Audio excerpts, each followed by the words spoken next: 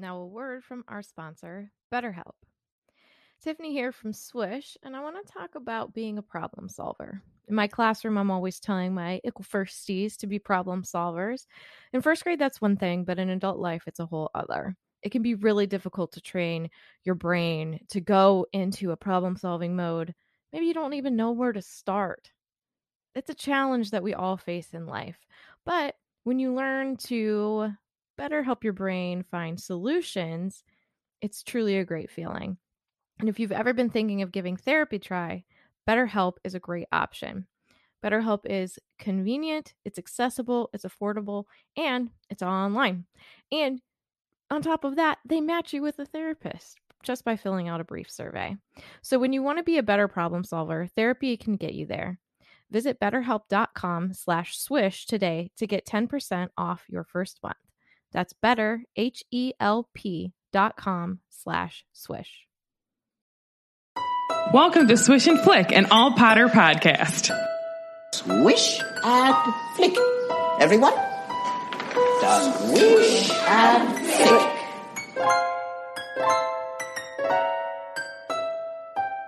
Hello and welcome to episode 114 of Swish and Flick. I'm Tiffany. I'm Megan. I'm Katie. And I'm the best one on the podcast, Sarah. And that's probably pretty accurate, actually. Yeah. So today we will be discussing how our lovely author and queen J.K. Rowling uses colors, numbers, and draws inspiration from mythology, and how the names of spells were created. And we are actually live from the Seaport Ballroom in Boston at LeakyCon 10. Our first ever. Yeah. First ever LeakyCon. It's LeakyCon 10.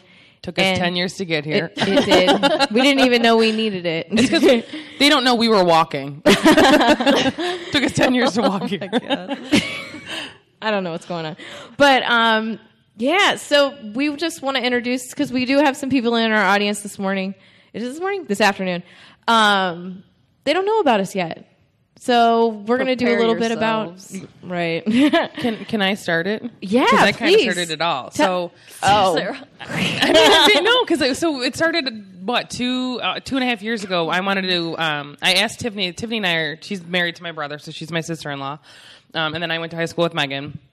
And we all became really good friends because of Harry Potter. And I had asked a question to Tiffany, something about Draco and the wand or whatever, and... She was finishing a reread, and she goes, well, I'm like, why don't we, I hadn't reread the books in a long time. I'm like, let's start a reread. And she's like, let me finish Deathly Hallows first, and then we'll do it. And then that was April. May is Megan's birthday. So we went out to dinner, this Megan, Katie, and I, and then her roommate, Chris, who the poor guy had to listen to us talk about Harry Potter the entire time while he sat and ate crepes. He's like, cool, I don't know what you're talking about. I really did feel bad. He just had no clue what he was literally- getting into. I'm not, I would say we were talking for 2.5 hours straight about Harry Potter. So then we decided we were going to do a reread. And then in June, it was the 20th. It was the 20th anniversary. It was when the books came out. Yeah. We had a feast. We read the first two books, and we talked about them. And we talked about the first book for an hour and a half, 2 hours. And I just threw out, let's start a podcast. And literally the next month, our first episode was out. Yeah. It was We actually talked too very much. fast. and if it sounds like it happened really fast, it happened so incredibly fast. I think it was within the next week or two, We had bought. things were ordered. Mics were ordered. Yeah. Mixer was ordered. We were like, all right, where are we doing this? And luckily enough, I had a couple of friends that were podcasting already. So I was like, hey, what do I do? How do I do this? And then we are blessed enough to have Megan and Katie be the amazing graphic designers that they are. And tech nerds that they are. Yeah. So all of the designs that you see that are Swish and Flick are made and created by them, these two in the middle, who are lovely and married to one another. Isn't that cute? And honestly, it saves us a ton of money. It really does. Which is When great. am I going to get paid for this? So, yeah, Swish Swag is pretty cool. I mean, look at that. Isn't that great? Talents. Good. And We it's have great 'cause, buttons in here and magnets and Yes, stickers Yeah. and please, stuff. after. And afterwards, come up and you can pick from Read our it. swag bag. And yes, but And that was two and a half years ago. Our first episode went live on Harry Potter's birthday. And I will say, when inevitably you take your phone out and you do subscribe to us, because I know you're going to want to, those first couple of episodes, we're just learning. So if our levels sound crazy and we sound a little, And rough. It's because we are. It's because we are. I mean, podcasted before, but and we're rereading the series, but realistically, we just happen to be talking about it with a microphone in front of our faces. So the way that we do it is how we'd have a conversation. It's very casual. It's casual. We laugh a lot. We're not crazy serious because realistically, we are serious people, but in this it's kind of like an escape for us from, all like negatives of daily life living, so it's just a lot of fun. And honestly, we don't let a lot of negativity into our space in any of our, like online communities, which is great. Because that's, I think, we don't want to deal with it. That's like the best thing that's come out of this podcast is our communities that we've built on Facebook. Mostly, we've got a really awesome group and like a support group that has helped a ton of people, and that's probably what I'm most proud of, I think, from the pod. So all right, Are we ready? Yeah. Okay. Now that we all know each other. So as we started our podcast, it was within the first few chapter episodes that we noticed that there was an importance in numbers. Jo uses, I'm going to call her Jo because we're friends. She stopped answering our phone calls a long time ago, but, She said, go do that podcast. So she uses numbers frequently, and they often have very important meanings. She doesn't just throw out the number 3 or the number 7 or the number 12 or 13 casually. If we know anything about our author, we know that she has purpose behind all of these things. So, during our episodes, if you're new to the podcast, we started being like, we should I don't know how we said it, we would identify, when she uses these numbers and when she uses these colors and things. And so we do a bell for numbers and colors. It's literally one of those bells you'll find on a store counter if they say ring, and someone will come to the front. So Katie usually is in charge of the bell, but lately we've been fighting over it. too fun. But whoever can get to it first. Yeah. Sometimes there's 2 because we both hit one. How many bells do we have in the basement? 3. No, we have more than that. There's 6. Yeah, because we must be hoarders because we haven't gotten rid of the ones that don't. I mean, there are still some work, that don't work, but they claim that they're it doesn't work. It's a bad and bell. then someone else will use it and it works perfectly fine. So we have debates over if it's user error or if it's the bell. Yeah. I always think it's the bell because I wouldn't make a mistake like that. So, numbers. So what we're going to do today during this episode is we're going to just explore a little bit further about what are the meanings behind the numbers and the colors and the names for spells and the mythological creatures that we find within the series. So first up is the number 3. And the number 3 is used so much in the series. So, for example, the trio, right? 3. And they're essential characters within the series, Harry, Ron, and Hermione, and all are stronger together. And their bond really, they have their rifts, but their bond is never broken completely. Even though Ron does leave in 7, their bond, he is never forgotten. He never truly leaves them. You know what I mean? He physically does, but he never leaves them. Yeah, I think most of that was the Horcrux bringing out his insecurities and thinking he's not good enough to be around them, and he's not good enough specifically for Hermione and and all of those things. So the second he gets the Horcrux off of him, the necklace, he wanted and to he come goes back. through the wards, he literally was like, oh shoot, what did I do? I need to go back. Yeah, absolutely.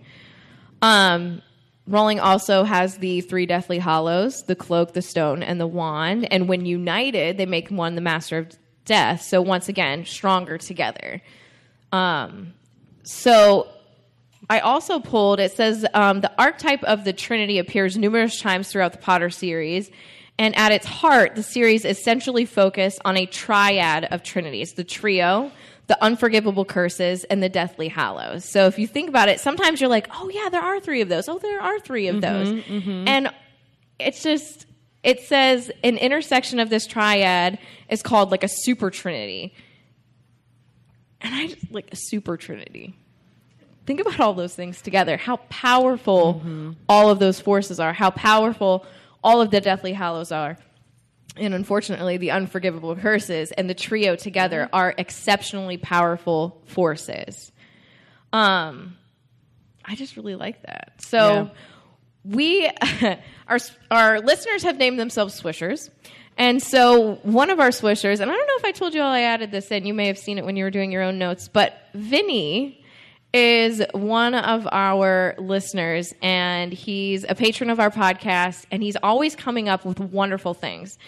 And so I reached out to him and I said, Vinny, I want to give you some credit for the work that you've done and the study that you've done. I was like, do you want to maybe tell me your thoughts on numbers? So he brought up some references to the number 3 throughout the series, and connections with things maybe that are biblical or in our other world. So the Peveril brothers, and he also drew a comparison to the 3 wise men from the Bible. The Golden Trio, as referenced, is a comparison to the Holy Trinity.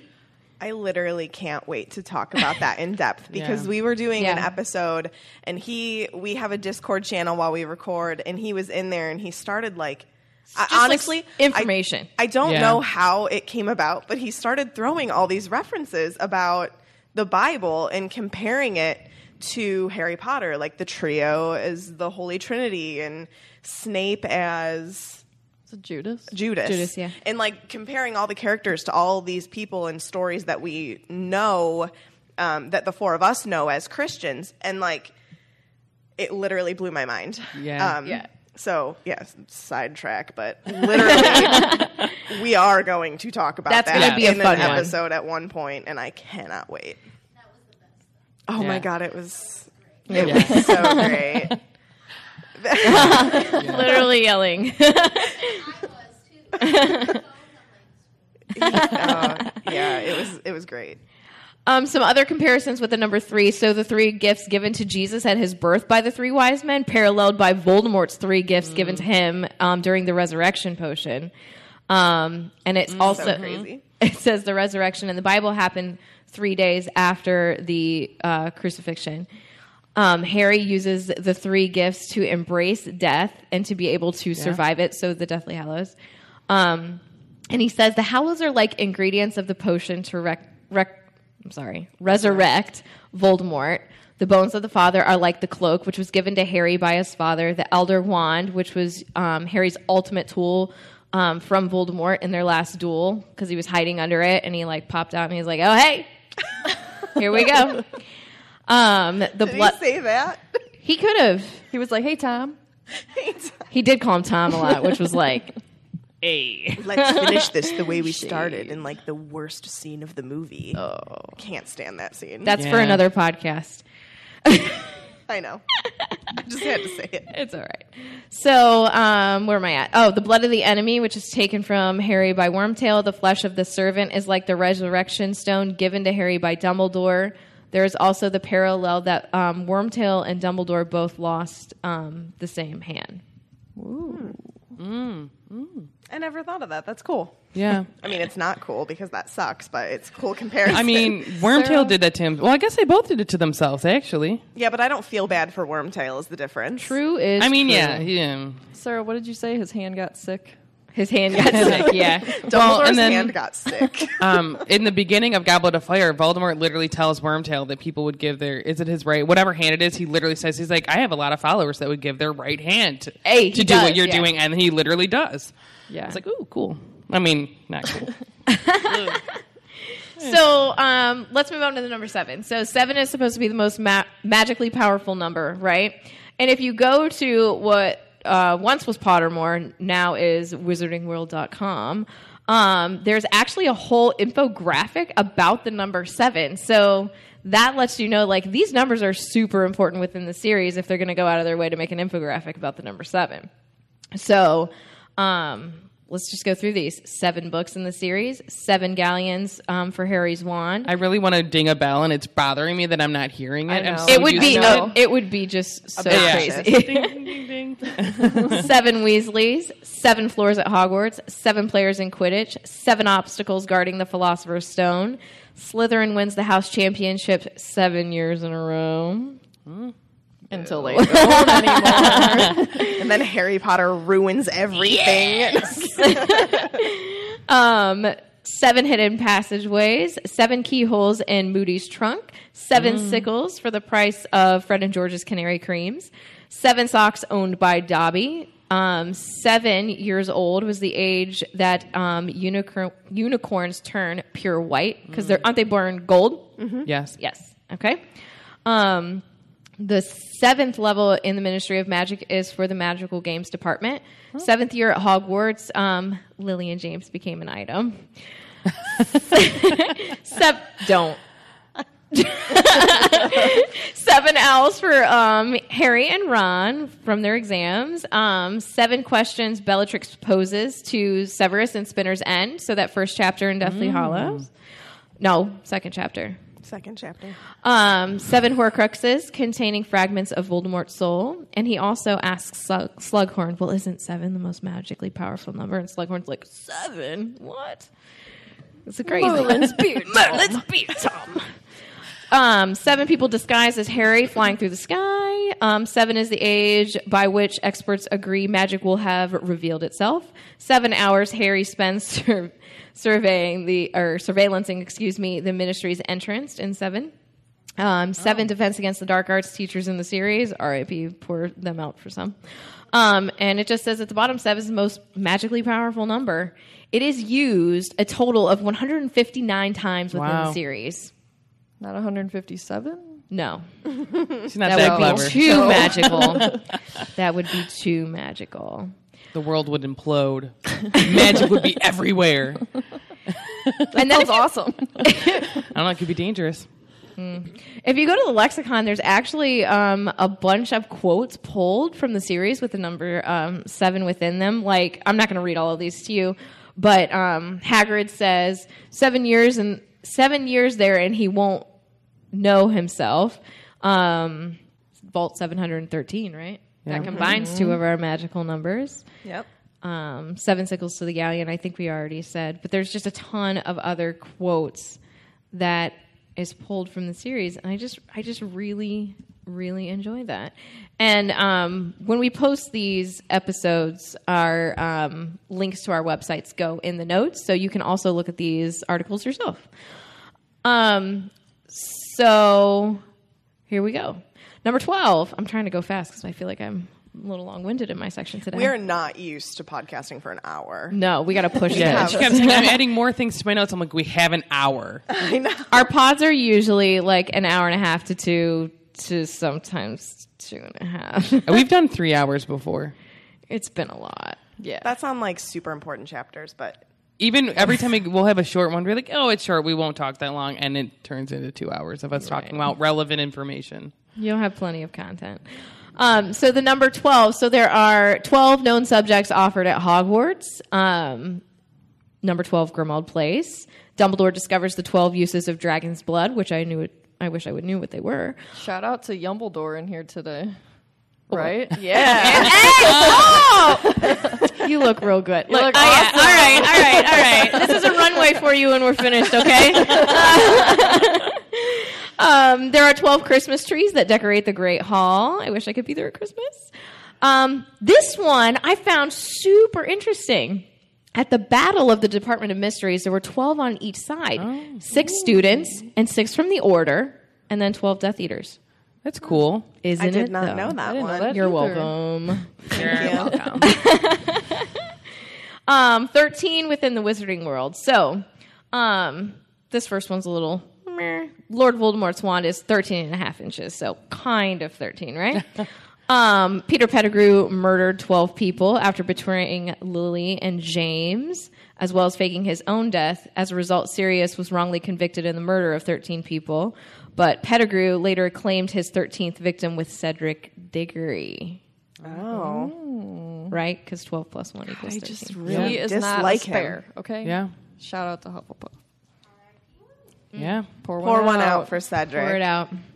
Yeah. I don't have anything to pour. I'll just take a sip of water. Okay, sips for sadness. That's yeah. Yes. That's what we do when we don't pour things out, because I don't know if I believe in pouring alcohol out.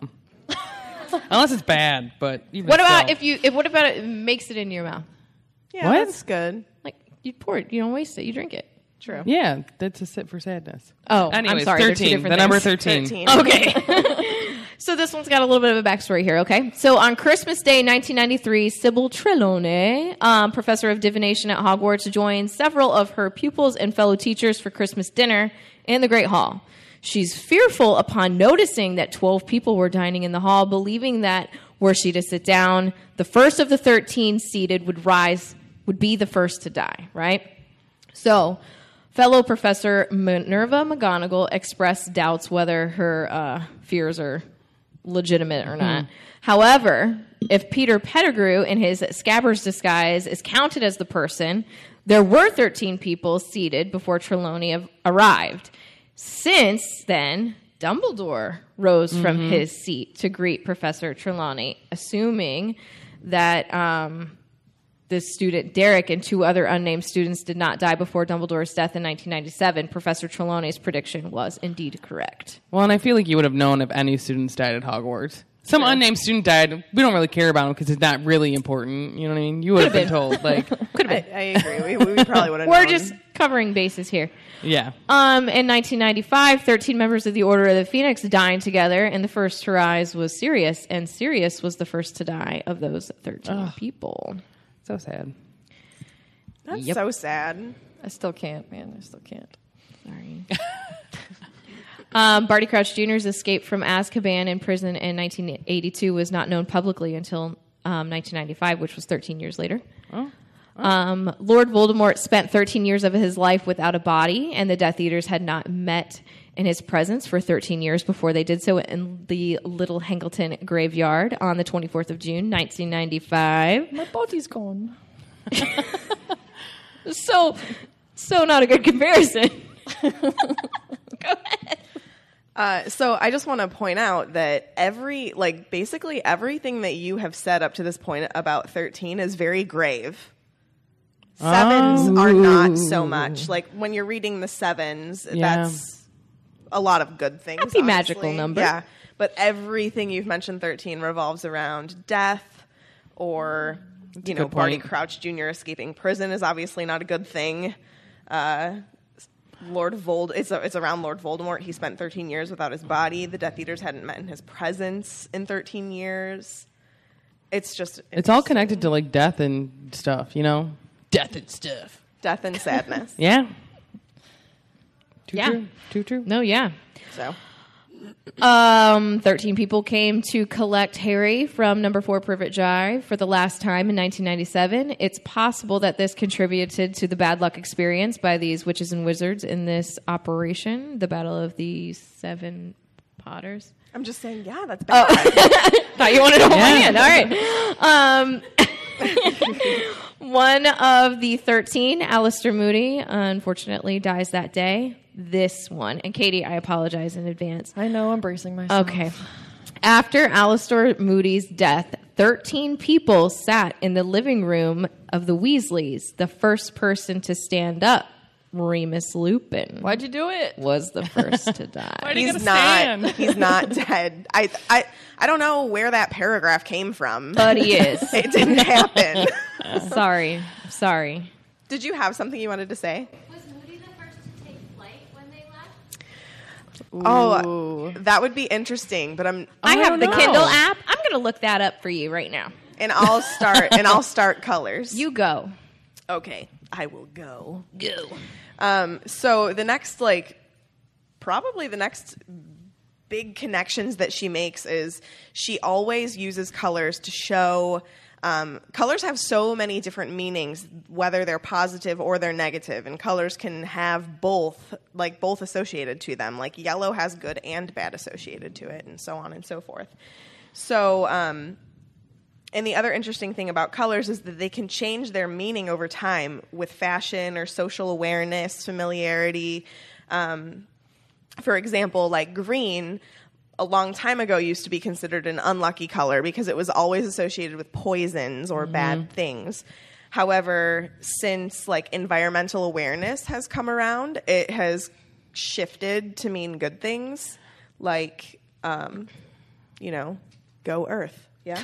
Well, they used to put poisons, like that's how they got a Right. green color. But also, like we always talk, because we're big Disney fans, specifically these two, and there's a whole saying like evil, like every villain is lime. Like you see a lot of lime green in Disney Maleficent. films, and Yeah. Scar, when he's singing Be Prepared, is surrounded by green. so it's like associated. And we went to Salem on Friday, and they were talking about yeah. The Wizard of Oz and how when it was like the first movie in Technicolor, and they in the book she is not, the Wicked Witch of the East is not green, but they really wanted to make her look evil, and really they now had the technology to have you see the green color, so that's why they did it. They made it to make her look more evil, so then you associate it. I'm so sorry. They also did green because of paganism. Yeah. They Yes. also did green because of paganism. Just repeating because Yeah. I don't For think the pod, yeah. just Yeah. to pick you Very up. cool. It's just like That's it's good. fascinating, and so then you have all these connotations of, green. It's associated Green with means all of these evil things. and- Yeah. So Pottermore/WizardingWorld.com had a great article that came out where they talked about the significance of colors specifically in Harry Potter. So whether it's talking about your magical identity, demonstrating what your house is because the house colors are so prominent, or just wondering what the most appropriate shade for a wedding is. I think that comes in with Fleur and Bill. There's no denying colors are important. So the first one is red. So along with gold, red is one of the colors of Gryffindor. Both were chosen because of their connection to Gryffindor's element, which is fire. And it's also connected to Hagrid, whose first name is Rubius, which, coming from Latin, rubio means red. J.K. Rowling explains that the name is a deliberate nod to the oh boy, am I going to say this word? Alchemical, like alchemy. But that was probably butchered. Something that Nicholas Flamel did. Yeah. They all know. Yeah. So the process associated with transformation. So with the red being an essential mystical component, Hagrid is passionate, warm, and having been sorted into Gryffindor, red through and through, which I thought is great. Like, who would think Rubius Hagrid is a connection to the color red, but it is. Well, he's the best person ever. So yeah. He is. That's Sarah's favorite, in case you didn't catch on to that. But outside of the Wizarding World, red also means energy, passion, action. And its association with Gryffindor, where dwell the brave at heart, is particularly apt. It fits it very well. It makes me think of Aries. I'm an Aries, and I'm not a Gryffindor, but it makes me think they have similar traits of being like fiery. Yeah. It's like it's a fire sign. So I am actually an Aries and a Gryffindor. you're so How cool. perfect. I am a fiery creature. Yeah. Another cool fact about red is that it's one of the oldest color names. It's the first color to be seen in the rainbow. This is just like boosting her ego. And has It's right here. the great. The My color greatest- has royalty, so ha. That's fine. Mine's We like fight sunshine. about this later. Let's fight about it later. And it has the greatest emotional impact of all. So the positive connotations with red are love, luck, passion, importance, which I bolded in my notes because I think that it's important that Joe chose red for Gryffindor because it was, in the books, the most important house because everything revolved around it. And negative things were war, danger, the devil, which in Potter, I don't think we really touch on that too much. She mostly focuses on the positive connotations of it, but just to throw that out there. Next is white. So white is like the ultimate in lightness, and I think that that's why she uses white with Albus Dumbledore a lot. Doesn't his name mean white? Like bright white? Yes, it does. The best. So the counterpoint to Hagrid is Dumbledore, whose first name, Albus, means white. Hagrid's associated with emotion, and Dumbledore represents calm. So they're almost like polar opposites. Like in the Goblet of Fire movie. Yes. I I love Just Michael Gambon. Don't quickly. get me wrong. my Perfect point is, example of calm. Different I interpretations like to of calm. think that is in there, so the people that have not read the stories and don't know the importance of like how terrified they are and how worried they are for Harry. You know what I mean? Like, Yeah. it's a big deal for a kid to be doing that, in my opinion. Did I love it? No, but just So, white also has to do with like spirituality, and it's about striving for brilliance by detaching yourself from the world, which again is what Dumbledore does a really good job of.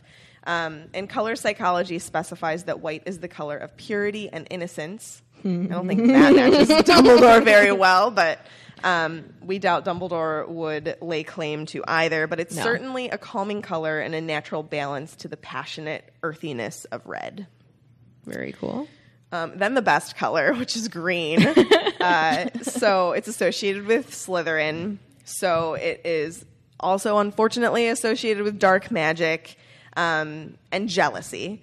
And Harry has green eyes, which is so it I don't know where I was going Maybe with that's that. the Voldemort in him. I don't know. He deals with he grapples with the. He grapples with the dark side. Yeah. He toes that line. Yeah, but Lily didn't, and it was her eyes. So why? Yeah, but she seems doesn't like a little necess- mischievous, you know. She is very fiery. I know that. She's an So, I mean, ambitious kind of gal. Yeah. Was Yeah. an ambitious kind of.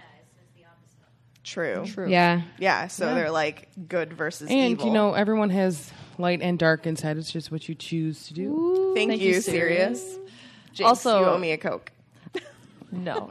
only sell Also, Pepsi I here. think like the standard like witch look is that red hair, green eyes. I think that's just like Yeah, what you you do see see that a lot. I can Yeah. see that. So like Gryffindor's colors, green and silver of Slytherin are connected to Slytherin's element, which is water. And in folklore, green has long had supernatural connection. Like we were talking to with earlier about like the Wizard of Oz and witches. It's very associated to witches. And J.K. Rowling explained that the color is said to belong to fairies, and it has an association with misfortune and death. So consequently, green should never be worn at weddings, which I think is interesting. Tinkerbell wear a green dress. She does. Oh, she's Yeah. fairy, right? She is. Okay. Just thoughts to think. Yep. Also, wear whatever you want to a wedding, unless it's white. Unless you're the bride. So there are also positive connotations with green, which include energy and rebirth. So in the wizarding world, Joe tells us that it's used to reveal magical status to other wizards, and often in combination with the color purple. So like some of the students at Slytherin House, the theory behind the color is somewhat slippery. So there's a lot of good and bad with it, even though it's associated a lot with bad in the books. There's still... But do you like McGonagall is often wearing emerald green robes. She is. And... Do you have something on this?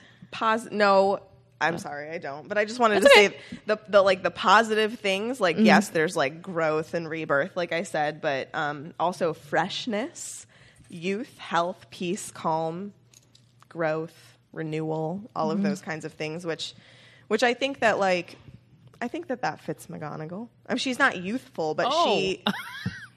Just because We you're don't older even know than how you old are, she is. you aren't youthful. I'm just saying you can have a youthful spirit. That's me. I'm just being a devil's advocate. Just because she could be didn't 90 mean- with a youthful spirit. I met a something lot like of them. I think actually McDonald's being to a nod to her Irish heritage. Yes, Yeah. I agree. There's also sort of that specialness that is within the UK. Yeah, Giving her that little bit of extra. I like that. Almost a nod to it, which I think is actually pretty nice. Yeah, I Yeah, agree. it I like that a always- lot. It always reminds me of like the Scottish Highlands. Like she's just in green. So what our listener said was that McGonagall wearing green was like a nod to her Irish heritage. Yeah, I like that a lot. So that's pretty cool. I also wonder, do you think her second house would have been Slytherin? She seems like that could maybe fit I her. don't know. What? She was a head stall between Ravenclaw and Gryffindor, correct? Was she? Yes. Yes. Darn. She's one of the only true hat stalls. She just seems like she also could fit into Slytherin too, but I guess we all have I traits mean, within we can us. make a case for every person almost in any house. We've had this discussion. true. You know, I mean, I about can what you kind of see value. it, but she's very intelligent and witty, I would say. yeah, definitely. Hold on, she's got a question. Yes. I think it's noteworthy that Lily Evans' eyes are green and Severus Snape's house is the Yeah. Reiterate So it's important to note that Lily's eyes are green and Severus Snape's house is Slytherin. And they have that connection in the books. And I'm going to try and go through these quickly. But purple is the next, which has the positive traits of purple are bravery. What is that? Aristocracy. Thank you, educator. I appreciate it.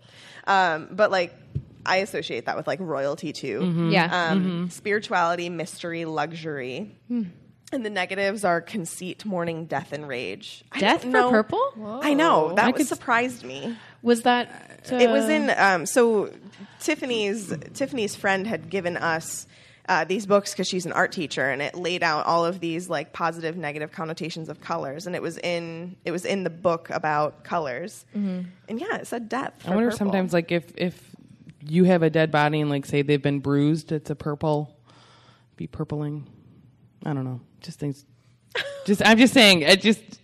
It's not great. I'm going to say purple's great because it's a Swish color, so... Right. It's also associated to like religion though as well. And it's tied to imagination. In the wizarding world, Joe has identified purple as a color associated with nobility, helpful magic, which is why Dumbledore's represented by the color on Pottermore, like his illustrations and everything. Like he's wearing purple robes quite a few times throughout the books, which I think kind of shows us his status in the books. And then we have blue, and I thought that Sarah would appreciate that blue is associated with being the best. Holla. That's because I am the best, and I also look phenomenal in blue. Just saying. I also look great in red, but blue. So royalty again for blue, the best, heaven, coolness, truth, I am loyalty. super cool. You're super cool. And then the negativity is introversion, sadness, depression, coldness. So it's like very... Two opposite sides of the spectrum. Yeah, I agree. And it also matches Ravenclaw's element, which is air. So, thank you. The door's over there. Like I said, in psychology, blue means trust, loyalty, which actually kind of sounds similar to Hufflepuff traits, which I find to be funny because Sarah is very adamant on her second house being Hufflepuff. Yeah. Yeah. Yep. I don't think that it is, but she thinks that it is. But Okay. this is an ongoing conversation.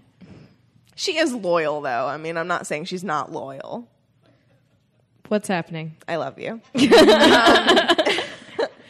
And it also is equated to a higher level of intelligence. So that sounds very Ravenclaw, in my opinion. It matches the house very well. Yellow can often be used as a warning sign, but its positive connotations are truth, loyalty, cheerfulness, happiness, hope, warmth, which literally, if you go on Pottermore and type Hufflepuff, the picture, like, just emanates all of those things. Of, like, the common room, it's like the brick walls with the circle windows and the sunlight coming in, and it just feels cozy and warm and happy. Yeah, that's right. Yes. And then lastly, we have pink, which I thought was an interesting one that they include, but there are many shades of pink in Harry's world, just as there are many types of people. So from the shocking pink of Tonks's hair, which is a positive thing, we also go to Dudley. They say Porky Dudley and the salmon shades associated with Aunt Petunia. She always uses like pinks and reds when she's talking about them. And then obviously we have Professor Umbridge. So it's like opposite ends of the spectrum with pink. For Umbridge, pink is an affection as false as her laugh and her kittens. So it's very, it's like a... What's the word I'm looking for? It's just like a... I think it's a facade. Yep, that's it. Thank you. It's a facade. So she's like trying to portray herself as this, oh, look at me, I'm all kittens. Especially with her voice. And you know, the more evil she gets, the more sweet her voice gets. Yeah. And It's almost like that phrase, kill them with kindness. Yeah. Kind She's of literally thing. So trying to she's kill like, yeah. yeah. And I can't stand that cats are associated with her because I love cats. And I was like, why are they all over her office? Because she likes not him. I fair. don't know. Can we go back to Tonks for a second? Yes. Tonks' hair changes back to that bubblegum pink when she is feeling at her most best, because we do know that when she and Lupin go through their little thing where they're, they want to be together, but, he's being Lupin and, he's like all down on himself and everything. Her hair turns to the mousy brown. Yeah. So it does reflect her good, positive feelings. Yeah. I like that. I wonder if she can actually, I know she can control it, but I wonder if her emotion is connected to her hair color change. Like if she starts, like say he's like, yes, let's be together. If her hair is just like, boom, we're going pink again. I bet it's fast. I would hope so. Because I think like for her, that's just her personality too. It's like she's bubbly. Yeah. Like it just happens naturally. She doesn't have to be like, all right, my hair's pink now. It just like naturally happens that way. Yeah. All right, am I up? Yeah. Okay.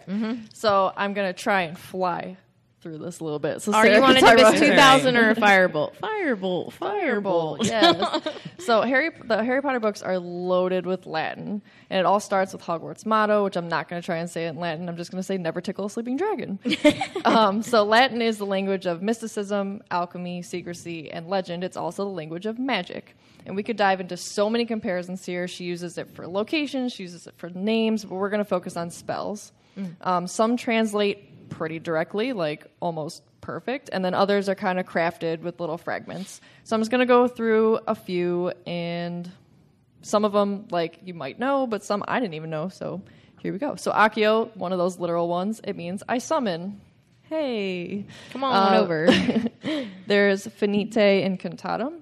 So finite is made up of finis or ad finum, which means to end, and incantum comes from incanto, which means bewitching. So put the two together, it literally means to end bewitching. Ooh, I so like stop that. the spell. That's cool. It's very cool. Priori incantatum, a priori means from the earlier, so that means to Previous. bring from before. Expelliarmus sounds pretty, you get it. Expello means I banish, and arma means weapons, so it literally means to steal your weapon. Yes. Lumos literally means light, nuff said. Nox means night, again, nuff said. Expecto Patronum, I like this one. So Latin patronus literally means a protector or an influential person. Expecto means I look or I wait. So it translates to I wait for a protector. I found another source that in ancient Rome, a patronus meant a protector, but in a different way. So that was someone of a high class or a patronage who had their relationship with a client who usually was less rich or lower class. So patron most likely came from the term pater, which means father in Latin. And what I like about that is Harry's patronus is his father. Yeah. I like that a lot. It's a good correlation. Yeah, That's thanks. cool. That's part of my claw coming in.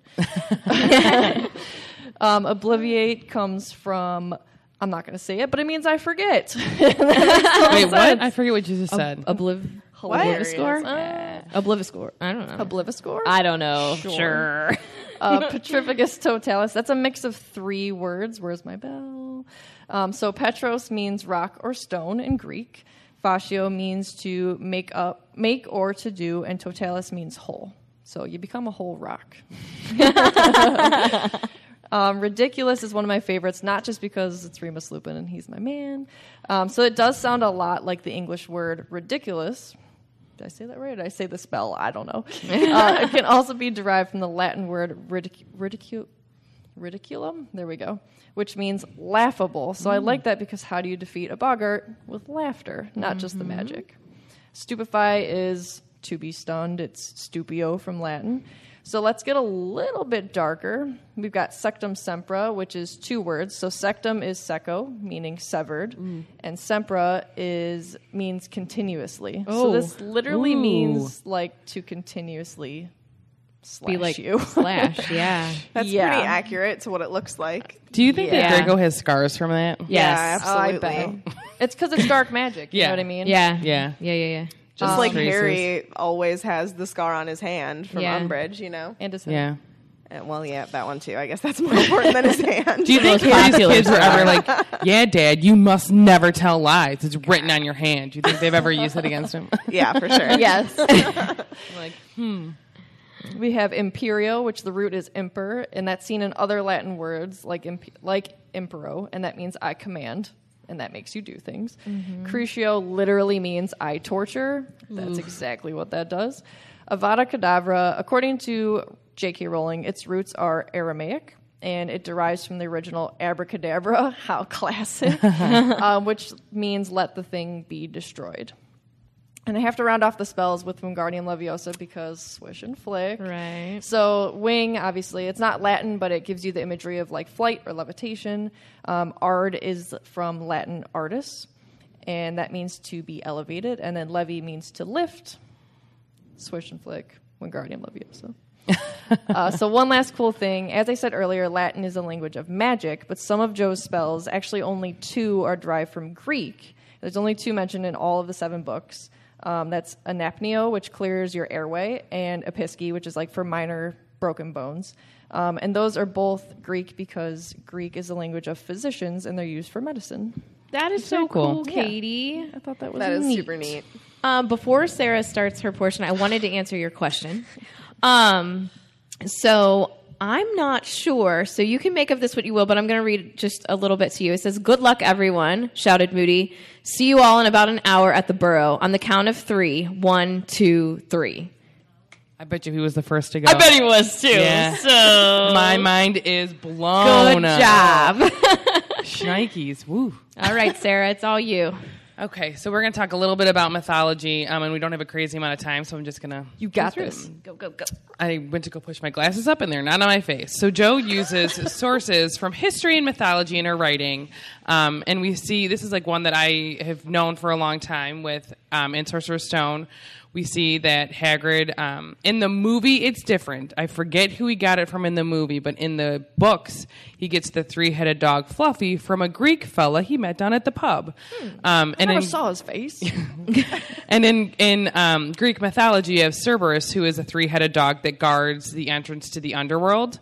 And, you know, they're both guarding entrances. You see that they, Fluffy is on top of the trapdoor, and they're both lulled with music, although Fluffy actually falls asleep. Cerberus, I think, just like has his like mouth hanging open. And I just thought that was really cool. And we've talked about that on our podcast as well, the nods to that. And then another little small nod, it was Percy. He gets a new owl, and I think is it 2? Is it Chamber of Secrets when he gets his owl? Whenever he becomes prefect. I think it's 2. Yeah, I think that's 2. Yeah. But he gets an owl. His name is Hermes. And in Greek mythology, Hermes is a god. He's primarily known as like the herald or the messenger of the gods, but he's also the god of shepherds, land travel, and literature. More specifically, he was known as a patron of poetry, which I just think is really cool. She just plucks little things. And another one, and I remember we had talked about Professor Trelawney and doing a nod to, in Greek mythology, there's Cassandra Trelawney. And Right. I don't think on the original Pottermore site that it said that she was related to her. I think that was just speculation. But now on WizardingWorld.com. the WizardingWorld.com, it has like her article. It's just called Sybil Trelawney. And the very first sentence is, Sybil is the great-great-granddaughter of a genuine seer, Yeah. Cassandra Trelawney. And it says her gifts have been much diluted over ensuing generations, although she has inherited more than she knows. Right. And with that story in Greek mythology, it says, she was one of the priestesses. Nope, that's not what that says. It says princesses of Troy. According to myth, she was astonishingly beautiful, and she was blessed with the gift of foreseeing the future. But her curse was that no one would believe her. I love that. Boom! I forget all of this. And it's a fact that weighed heavily on the destruction of Troy during the Trojan War. So that's one thing with our Professor Trelawney. You know, people don't believe her, and it's almost like every time we talk about her, and even on the sites, they're like, well, she doesn't really ever predict anything true except for like those few prophecies with Harry. But like, she did know that Neville was gonna like knock over the teacup and stuff. So like, is she really? And people just don't believe her, and no one even in like Joe doesn't even give her credit for it. But it's like hard to think like, oh, does she actually say things, like she just throws them out and they're like, oh, it's just Professor Trelawney saying those things, or is she just honest and no one believes her? I thought you were going to say that she knew Neville went through puberty well. No, he knocked over the teacup, and then he knew something was going to happen to, was it Lavender's pet or something? I don't. Bunny. Yeah. Yeah. Yes. Yeah. Did know Yeah. Hermione was So going to it's leave. so it's like, is she reading people or reading Yeah. the future? Right. And when we talked about it on our podcast, I related it to that show Psych, where Yes. you know, he portrayed himself as like a psychic, but he was just very good at reading a room and like seeing the people and like what their little mannerisms details. were and Yeah. all the details, and then saying it. Which I mean that's pretty astonishing in and of itself. And another cool thing with Kappas, and we see Lupin teaches that to his students. And just with the fandom, it says Kappas are a species of magical scaled covered monkeys from Japan who possess magically increased strength, the focus of which is in the water. They keep in a depression in their skull. That's crazy. And so they're from Japanese culture, and it says in the waters of Japan, there lurks a creature that is as mysterious as it is terrifying, the Kappa. This strange creature is thought to hold magical powers that can be used for both good and evil. Unfortunately, the Kappa prefers to use its gifts to play tricks on humans or lash out violently towards them. Though many refuse to believe in the existence of the Kappa, there are many sightings still today, especially in the countryside of Japan. In fact, locals still hang warning signs near bodies of water thought to be frequented by the Kappas. Interesting. And this another thing, it says the Kappa is a mythological monster said to inhabit ponds and rivers in Japan. And it says it's both, at least in this culture, it says appearance of both a humanoid and reptile are both extremely cunning. Has over 80 different names, and usually the most common one is a Kawapa. I probably said that wrong, but it's just a cool little instance. And I didn't grab a ton of information on the line, just because we don't have a ton of time, so there's much more to go, and we could honestly talk about this for hours. And we probably will at some point. Yeah, because there's even like just stuff with, we did a whole episode, we talked about basilisks and how really there's stuff in, religious beliefs and all of that stuff, and it's a representation of good and evil, and it's really interesting how she pulls all these things. And there's a great book, and she did a whole thing, the history of Harry Potter. She had a big exhibit in England, and then they brought it to New York City, and we were able to see it. And so just to see a lot of historical things that she pulled her information from, and just even her own writings, and we got to read we got to see her handwriting and read drafts that she didn't put into the books. And so that's a great, it's more a picture book because if you want to get the book, but it was really cool to see like the historical things and the stuff that she got, picture paintings and all that stuff is all compiled in one book. So There was a lot of mythology in that exhibit. yeah, it's fascinating, and I know that I really enjoy reading mythology and like seeing where she gets stuff from. So I could talk for hours and hours about it, but we wanted to open this up. And if you guys have any questions for us, if you have any questions about this one specifically or any Harry Potter related, whatever you want to ask us, you can go ahead and ask us. Do you have a couple minutes left? Yes. Question but a comment. Going back to Lily's green eyes, she's also the subject of Snape's affection, and he's jealous of the relationship with James and Lily, so I have the association with the green and jealousy. Yeah, that's So- true. The subject of his So what our listener said, sorry, because they can't hear you, so now they will. What the listener said was that Lily's green eyes and that Snape is jealous of her relationship with James, thus connecting green and jealousy together, right? Because a lot of people always say I'm green with envy, right? So, that in itself, I wonder how long that saying has been around. Yeah. It's from Othello? Oh, Iago says it in Othello, the green-eyed monster. See, I'm learning things today. This is fantastic. Yes. Yes. Do you think that some of the Latin roots for the names were a little bit too obvious? Like Remus Lupin means Wolf. Literally like werewolf, McWerewolf, yeah. Draco with the dragon and that kind of thing. So Yeah. she sort of put a lot of effort into a lot of the spells except like Reparo. But then sort of was being really obvious with the connotations with the names? So, someone asked if they think that Jo was being too obvious with how she used Latin in spells. I will say that I think just as witches and wizards, those would just be... That just kind of feels like that would be the spell to me. I don't know. What do you guys think? An old language. Like, it would just be like, it would just be like this repairs, But even so with reparo. names and stuff, like, I think that... Oh, yeah, as far as names go. I'm like, part of me wants to be like, you know, as a kid reading it, like for the first time, like all of that went over my head. So maybe she's thinking, Correct. like, as a young person who's not like dissecting it as we do. And maybe Tiffany will like, not, I wouldn't say get mad at me. She'll be like, Sarah, you have to remember when I'm like talking about, I go deep into timelines and like she'll say, you know, this happened on whatever date, and I go, actually, it was a Saturday. Like like that's how far I go into it. And she's like, she probably never thought that people would dissect it as much as we do. So maybe part of her was like, I wonder if anyone's gonna get. I'm naming him Wolf. Like I wonder if she calls him like little Wolf like while she's writing about it. Like that's something like I think of. Like I don't know if she really was. Because kids, I mean, unless they really know, but what kid knows Latin, really? Right. Yeah. And sorry. That's okay. Okay. So as an educator, I really appreciate the fact that she added those in there because as these started out as children's novels, we know as they continue on, they're not so child friendly. And I just can appreciate it so much because otherwise I don't think kids would go out and be like, oh, I wonder what that means, because I encounter in my work a lot of students who would be like, and they'll just straight up be like, I don't know what that word means. And I'll be like, let's go ahead, and I'll pull my phone out and be like, let's look up what this means right now. And the kids will ask about that. So that opens up even more doors for them to explore language and where it comes from. And I appreciate it so much. It might be obvious for some, but like Sarah said, I was a kid when I read these. I fell for all her tricks. Yeah. I thought Snape was the worst.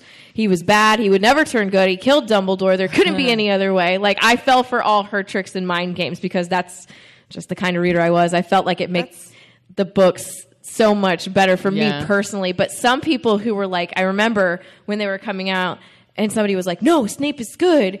Dumbledore asked him to kill him. And I'm like, no. So I love what she does there with those things. No. Did you have anything to add? We have very little time. I was just gonna say that at this age, I would say yes, she's too intentional. Yeah. But I think, like they're saying, as a child, it's almost like she was teasing us with these Easter eggs. Like, I dare you to look that up when you start reading this book and see if you can figure out what I'm going to tell you. Yeah. And I think that part of it was just almost a game.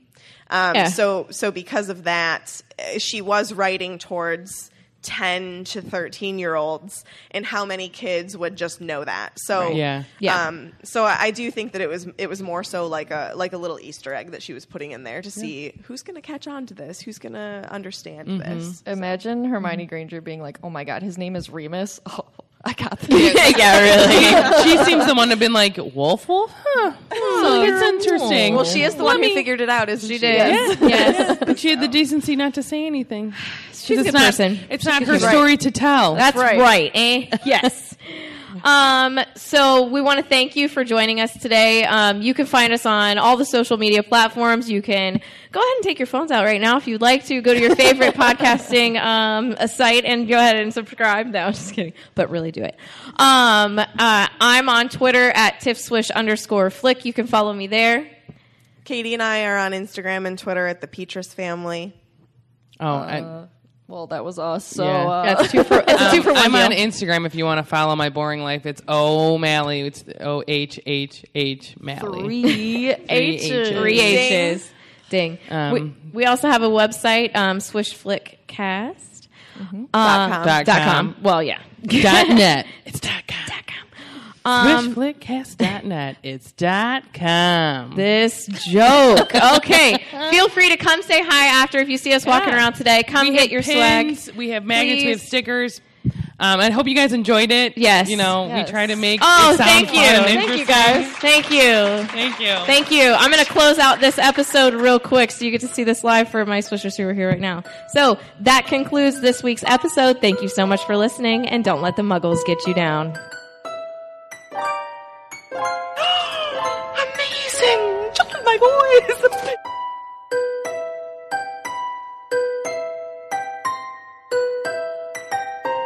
We did it, friends.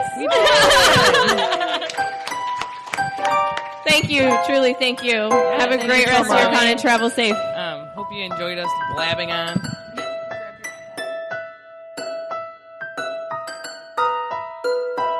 Welcome. Yeah. Are my friends ready here? I'm ready. Are my friends in the audience ready here? Okay, let's go. Hello and welcome to episode. Nope. Are we labeling this one? Hey, restart. Go ahead. I mean, come on in. Just say it. We'll do it. Okay. I didn't know And we were numbering if this it's one. not, we'll just switch it around. It's fine. Okay. So here we go. Everybody in your crew identifies as either Big Mac Burger, McNuggets, or McCrispy Sandwich. But you're the Filet-O-Fish Sandwich all day. That crispy fish, that savory tartar sauce, that melty cheese, that pillowy bun. Yeah, you get it. Every time. And if you love the Filet-O-Fish, right now you can catch two of the classics you love for just $6. Limited time only. Price and participation may vary. Cannot be combined with any other offer. Single item at regular price. Ba-da-ba-ba-ba.